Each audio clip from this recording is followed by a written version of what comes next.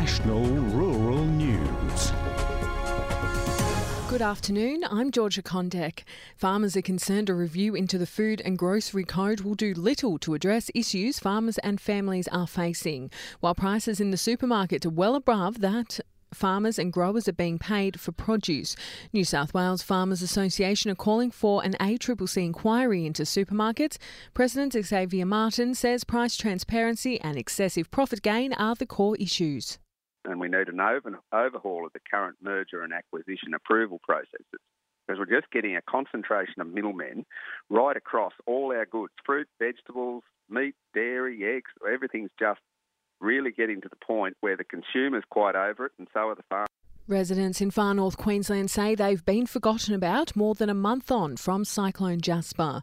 The Category 2 system dumped hundreds of millimetres of rain, leaving a trail of destruction. Douglas Shire Mayor Michael Kerr says the response has been unacceptable. We can get crews together and get them overseas to disasters quicker than what we can in our own country. You know, this is bureaucracy gone crazy. I'm sitting on video calls with people telling me they can't give them caravans because they can't put them on private land. They need to put them somewhere that's 3 hours walk away, which, unless they're going to give them a car each, it's no good to them. The region is bracing for more rain in the coming days as a monsoon trough extends across the Gulf of Carpentaria and Cape York Peninsula. Rural doctors want to bridge the entitlement gap between doctors training in hospitals compared to those in general practice. Complexity of employment arrangements and uncertainty around future income is seeing more junior doctors choose not to train as GPs. Rural Doctors Association Chief Executive Peter Rutherford says the single employer model will make it easier to ensure these doctors are assessing entitlements. They're not attracting the same entitlements or package of entitlements that other doctors who are training within the state hospital system. And that's not fair. So things like paid parental leave is not something that a GP trainee or a rural generalist trainee can access. Summer weeds in Victoria are sprouting at an alarming rate following the abundance of rain. While some farmers are going to struggle to tackle the weed burden, others say the 200 millimetres of rain will set them up for a good cropping season throughout 2024. New technology is being trialled in helping to predict and prevent bushfires. In an Australian first, artificial intelligence and satellite technology is monitoring a forestry region along the South Australian and Victorian border. The area known as the Green Triangle is fitted with cameras making images for AI systems to analyse. Green Triangle Fire Alliance General Manager Anthony Walsh says it's the next step in protecting our environments. So this is about protecting the resource. These trees are used to build the houses and all sorts of things. And so it's about protecting the assets of our members, but also the wider community. The Victorian Regional Train Network will shut down for 4 hours later this month as the Rail, Tram and Bus Union continues its industrial action against Feline. Between 3am and 7am on January 25, operational staff, including conductors and train controllers, and authorised officers will walk off the job. The union is calling for better conditions. It's the second time in a little over a month where they will strike. And Rockwood Weir in central Queensland has spilled for the first time since construction over a month ago. Recent significant rain across the region brought the weir to capacity and is now at 122%. It's built down the Fitzroy River with 86,000 megalitres available for residents, farmers and landholders.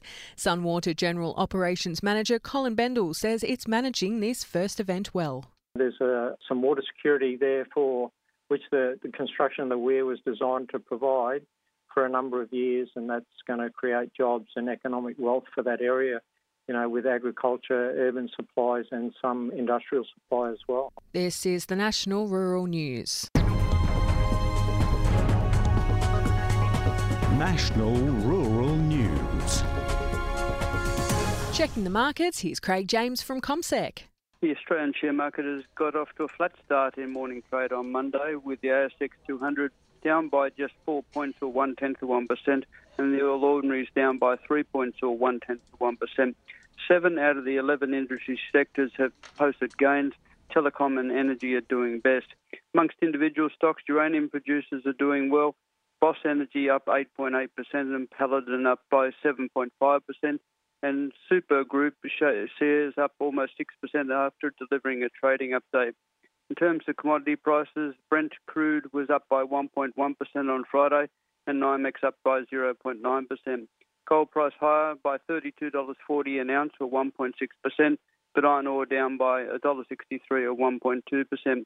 Amongst other commodities, wheat down 5.8%. Base metal prices generally lower except for zinc up 0.5%, and coking coal down 3.6%. Craig James, CommSec. To the National Livestock Report, here's Bonnie Cox from Auctions Plus. In the major indicative livestock markets, the Verse sale of 2024 was smaller at Yass last Friday, but quality was better. Grown steers and heifers were limited, as were weaners for the restockers. The market lifted 50 to 80 cents across a larger range of cattle and weights. The few weaner steers to restockers sold from 338 cents to 355 cents, and the heifers 265 to 290 cents per kilo. Medium weight feeder steers range from 270 cents to 337 cents, and the heavier weights 278 cents to 311 cents per kilo. Medium weight feeder heifers sold between 255 and 285 cents, and the heavier weights in forward condition reached 274 cents per kilogram. Heavy trade cattle ranged from 272 cents to 285 cents per kilo. Even though the grown steers and bullocks were limited, the quality and condition was good, and prices ranged from 259 to 290 cents. And heavy grown heifers, 6-tooth, reached 264 cents per kilogram. Heavy 3 and 4 score cows sold from 228 cents to 258 cents, and the best of the B-muscled bulls reached 255 cents per kilogram. Numbers lifted and the quality was good at Griffith on Friday. The majority of lambs were over 27 kilograms carcass weight, and competition was strong. The new season Dorper trade lambs sold $170 per head, averaging 850 cents kilogram carcass weight. Shorn trade weights, 22 to 24 kilograms, ranged from $135 to $191 per head, with the better lambs around 800 cents per kilogram carcass weight. Heavier weights, 26 kilograms, sold from $171 to $226 per head. Heavy weights to 30 kilograms ranged from $200 to $258, while the extra heavy lambs sold from $254 to $280 per head and averaged from 780 cents to 845 cents per kilogram carcass weight. Very heavy hoggets reached $179 per head, and most averaged around 520 cents per kilogram carcass weight. Mutton numbers lifted and the quality was fair to good, with plenty of sheep in the extra and heavy extra weight ranges. Prices increased, with medium weight $72 to $101 per head. Heavy crossbred ewes sold from $100 to $126, and merinos sold to $122 per head. The most averaged between 350 and 400 cents per kilogram carcass weight. On Auctions Plus today, we have the Chrome Studs Summer Ram Sale and our weekly WA cattle sale this afternoon. I'm Bonnie Cox with the Auctions Plus Livestock Report, Australia's most trusted livestock marketplace. And with the grain report, here's Sean Hickey from Pro Farmer Grain. Local grain prices were mixed leading into the weekend, though canola prices in the east did move higher. Looking at international markets, US wheat futures eased leading into the weekend following the release of the USDA's WASDE report, with higher global wheat supply and ending stocks reported compared to last month. Meanwhile, ICE canola futures rose despite drops in the US soy complex, with the market believing the recent sell-off in Canadian canola prices may be overdone. Local grain and canola prices are both expected to be steady to slightly lower today. CBOT March 24 wheat was down $5 per tonne to $327 per tonne. ICE March 24 canola contracts were up $4 per tonne to $699 per tonne, while Matif May 24 canola contracts were down $13 per tonne to $690 per tonne. You can keep up to date with today's local pricing action with Pro Farmer Price Discovery at www.profarmergrain.com.au. That's the latest from the markets. This is the National Rural News. National Rural News. Checking the forecast, here's Yoskia Hernandez from Weather Zone. The monsoon trough, along with a low, will continue to bring heavy rainfall to northern parts of Queensland over the coming days. Flood watches have already been issued due to the threat of flooding, which may disrupt roads and isolate towns in parts of Cape York Peninsula and parts of the Gulf of Carpentaria. More than 300 millimeters of rain is expected over the next 3 days. Moist onshore winds and another trough in the east and southern parts of the state should cause persistent showers and thunderstorms in the coming days. Significant rainfall is anticipated over the New South Wales coast and adjacent inland in the next couple of days, with the potential for deluges and flash flooding. This will be accompanied by fresh to strong winds along the coast. Meanwhile, showers and storms will dominate the weather across central and western parts of the state, with mostly sunny conditions over the northeastern and southern interior. In Victoria, a trough fed by moist winds will bring isolated thunderstorms over central and eastern parts of the state, aligned with gusty easterly winds along the eastern and central coast. Northwestern Victoria, in the meantime, will remain mostly sunny and hot. In South Australia, central areas of the state will experience gusty thunderstorms, while the far north and far south will remain mostly sunny and dry. Heatwave conditions will linger over central, western and northern parts of the state, with the heat persisting later in the week. Now to a close-up. Artificial intelligence is being used to help predict, detect and prevent bushfires in Australian forests. Cameras are set up in an area known as the Green Triangle along the South Australian-Victorian border to detect the fires. They rotate at 360 degrees every minute, with images then analysed by the AI system.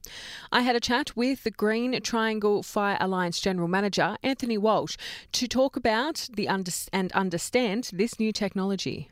There are a series of cameras that have been established around our region. There's 15 sites where we're putting cameras in, and those cameras do a 360-degree rotation every minute, and the images of those from those cameras are analysed by an AI system that's trained to detect smoke. The cameras that we're putting in are in South Australia, so southeast South Australia and southwest Victoria, a region we refer to as the Green Triangle. Can you explain to me what that kind of is? Is that quite a high, bushfire-prone area, or is it just somewhere that you found would be good to conduct this research? So this is like an operational deployment of cameras. So the Green Triangle Fire Alliance is made up of 9 companies that manage commercial tree plantations. There's around 320,000 hectares of commercial plantations in the region, and our members manage 95% of those. So this is about protecting the resource. These trees are used to build the houses and all sorts of things. And so it's about protecting the assets of our members, but also the wider community. What have you found so far? Have you found that there's been quite a good success rate from this system? We do have traditional fire towers with people in them operating in the region, but this system extends our coverage, so the geographic coverage, but also the time at which they're operating. These cameras operate 24 hours a day, whereas a person is up for a limited time, and that's based on a risk approach. The worst days are up longer, but fires still occur outside those times. What will it do to help our environment? Is it something that you will like to spread across other parts of the country? Getting on top of fires early is important for fire management. So for us, our interest here is about our region, the timber plantations that we manage, but certainly people all around the country are watching what we're doing with a lot of interest. This is one of the largest deployments of these types of cameras, and a lot of people are watching around what we're doing, and I would expect that others will follow. What does it mean for future bushfire seasons? The thing is that we all know that fires are getting worse, they're getting more common, and they're getting bigger, and so we need to change we need to change our approach towards fires. So continuing to do what we've always been doing will mean that we'll end up going backwards. So we need to be looking at new technology and new ways of operating to be able to find fires earlier, because to be for effective suppression, you need to get onto fires earlier. So this is just another tool that allows us to get to fires earlier, get them out and stop damage to our communities, assets and the environment. Commercial timber plantations are, the pine trees are around a 30-year rotation. So if there are losses to timber plantations from fire, that impact is felt for a long time. And so, for instance, the fires that occurred in 2019-20, there was a huge area, especially in southern New South Wales or in the Murray Valley, that was lost around the Tumut area. And that's resulted in the local supply of timber to the 2 timber mills in that region, reducing by about 50%. And those communities rely on those timber mills are a big part of those communities. And so that impact will be felt for a long time. That was Green Triangle Fire Alliance General Manager Anthony Walsh explaining how artificial intelligence is being used to help with bushfire prevention. That's a wrap from the National Rural Newsroom for today. To stay up to date with the rural news or catch up on any interviews heard today, don't forget to subscribe to the Rural News podcast. If you have a story, please send us an email at ruralnews@radio.9.com.au or you can follow us on Twitter @NatRuralNews. I'm Georgia Kondek. Have a great afternoon.